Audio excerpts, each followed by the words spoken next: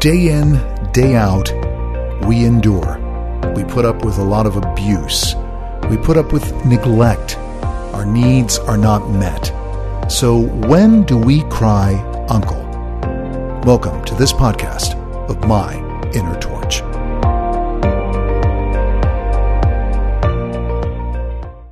Well, for over 50 podcasts, I've talked about the rages, the crazy making of BPD and people with NPD and people with comorbidity between the two, which I believe my undiagnosed wife has. And I just keep asking myself, how long can I endure? How long can you endure? How long have you been enduring the abuse, the neglect, our needs not being met? Because these relationships are not fulfilling. These relationships are codependent. These relationships are trauma bonding. These relationships are a caretaker. I have to many times give my wife a lot of emotional allowances for her behaviors. I have to remember, and it's really hard, that she's emotionally not fully developed. Emotionally, her development was arrested sometime when she was very young. A lot of people say it happens by 2. It happens as an infant. Yeah, she had a troubled childhood. Yes, she's been married multiple times, but she's been with me for over 20 years. What does that say about me?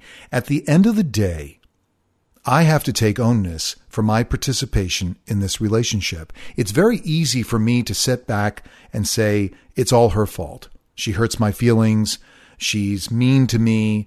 She rages. She leaves the bedroom and she never comes back. You know, it's all her fault. But really, when it comes down to it, it takes 2 to have a relationship. It takes 2 people.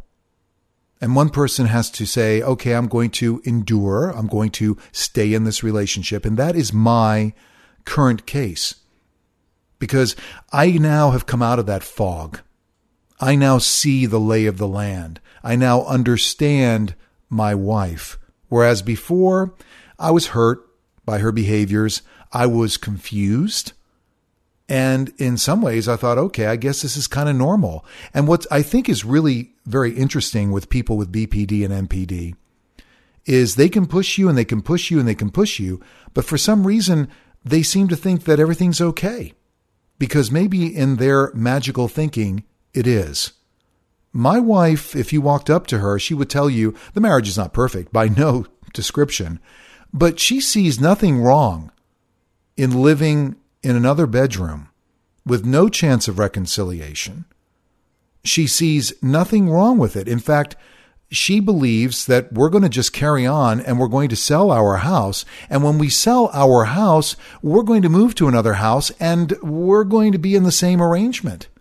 What's wrong with her not being in the same bedroom? What's wrong with her not being intimate? What's wrong with her not caring? She's already told me that. She doesn't care. It's not important to her. We're past the love bombing stage. We're now on cruise control. And perhaps because now we've moved along in life, maybe she feels like, you know what, I've been married 4 times. I don't necessarily feel up to going for a 5th or a 6th marriage, because that's what they do. So when do we cry uncle? When do you cry uncle? When do I cry uncle? When do I finally say, I've had enough? When do I start planning for a life outside of this relationship? What keeps me in what I call paralytic trauma? And paralytic trauma means to me that I'm paralyzed. It's like I've been frozen. I can't seem to move. I see everything that's going on around me. I am aware of everything that is around me. But for some reason, I just don't move. What's wrong with me? myinnertorch@gmail.com. Thank you for making this one of the fastest growing podcasts on BPD and NPD and basically cluster B personality disorders. I am not an expert. I am not a counselor. I'm not a psychologist. I'm a survivor. And so are you. And I think that's one of the reasons why this podcast is growing and why the listenership is increasing at a rapid rate. Maybe I am getting through to some of you to help you understand that what you are in is not normal. Okay? Abuse is abuse. Okay? Love is not abuse. Somebody who's abusing you, somebody who's not meeting your needs, somebody who you cannot go to and say, hey, look, this is kind of crazy. What can we do to make things better? That's exactly where I am. I have no concept. I guess I just can't, and I think I've grasped the reality of the situation that, again, it's not a Hollywood movie. I've talked about this in a previous podcast. There's no Hollywood ending here. My wife is not going to come to me and say, hey, look, you know what? I'm so sorry, because people with borderline don't usually apologize for their behaviors. I'm so sorry. I know I left the bedroom over 2 months ago. Hey, let's sit down. Let's see how we can work this out, because you know what? You mean a lot to me. That ain't going to happen, folks. It's not going to happen. And even if they say, oh, I love you, please don't go, please stay. Love is not in their vocabulary. Love is not possible with somebody that has BPD, and certainly not somebody who's a narcissist. They can't love. They don't have the capacity to do so. Infatuation, yes. Can they be infatuated with you? Yes, I believe that can happen. But can they love you? Can they sustain love like a normal person can? I would have to say no. In my experience, no. And this is why when I challenge my wife, and I have done so many times, and said, I don't think you've ever loved me, her response is not, oh, but I have. Her response is to get up and leave. It's almost like showing garlic to a vampire or a cross to a vampire.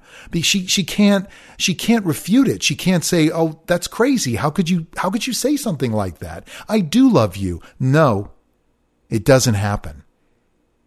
So when do we cry uncle? When do we say enough is enough? When do we make plans to heal ourselves and step away from a relationship that will never change?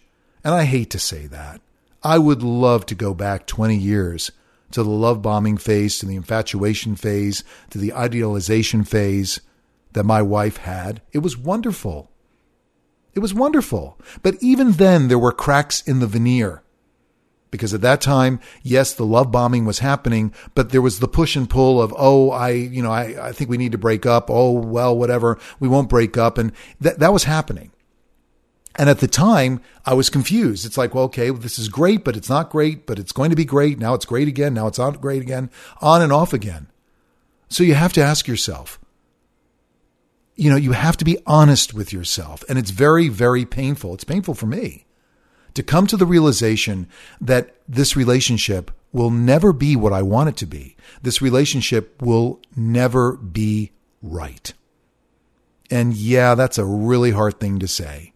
And I really wish that I could sit here on this 50 plus podcasts of My Inner Torch and say, you know what? If you just hang in there, everything's going to be okay, because it won't be. That is the nature of a relationship with somebody with borderline or somebody with cluster B. It just won't work. And yeah, there is a greener pasture on the other side for them, because they're going to leave and they're going to repeat the whole thing. It's wash, rinse, repeat. And you are left in paralytic trauma. You're left wondering why, how. If I only had done this, you can't do anything. You can't make it right. Something that is inherently broken or distorted and dysregulated can never be right. And yeah, I would hope to say, or wish to say, that if you get them into therapy, if they just go into therapy, it's going to be okay. Cluster B folks, borderline, narcissists, those are the tough nuts to crack, and they really want to have to change. They really want it. They have to want it. They can't just do it half-assed. They have to go for it and say, I want to change myself. I want to be a better person. And again, you can't fault them for being who they are. This happened way before you ever got involved with them. You weren't there when they were born necessarily. You weren't there when their parents abandoned them. You weren't there when they may have incurred some trauma themselves and some abuse. You weren't there, and it's not your fault. They'll make you think it is because you are the bane of their existence. You are the reason why their lives are all messed up. You will hear that. You will be accused of that. So when do you cry uncle? When do you start to make plans to heal? And that's what you have to do. Remember, you can't lose your self-worth in somebody with borderline or narcissistic personality disorder. You have to maintain, you have to rebuild your self-esteem. You have to release yourself from codependency and from caretaking. You have to do that.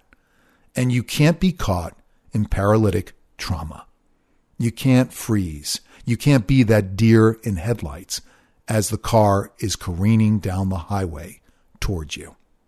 You have to react. And it's up to you on how you do it. I appreciate your support. I appreciate your emails to myinnertorch@gmail.com. If I can't get back to you, I've been getting a lot of correspondence and I do appreciate it. I will. I want to hear from you. I want to hear from your experiences. I plan to expand this podcast. I plan to bring on some people to interview so that perhaps they can give us more insight on people with BPD and provide us with perhaps some more solutions. There's a lot of information out there. AJ Mahari on YouTube. Recommend that you watch her. Renee Swanson on Spotify and on all the other podcast platforms out there. These are people that talk about things that may resonate with you and may educate you because knowledge is power. Understanding is solace and comfort in knowing that it's not your fault and having to kind of figure out a way to deal with it. I wish you well in that experience. I thank you for continuing with my journey on My Inner Torch. Till next time, 10 a.m. Fridays, Eastern Standard Times, new podcast uploaded. Be well, and in whatever you do, be good.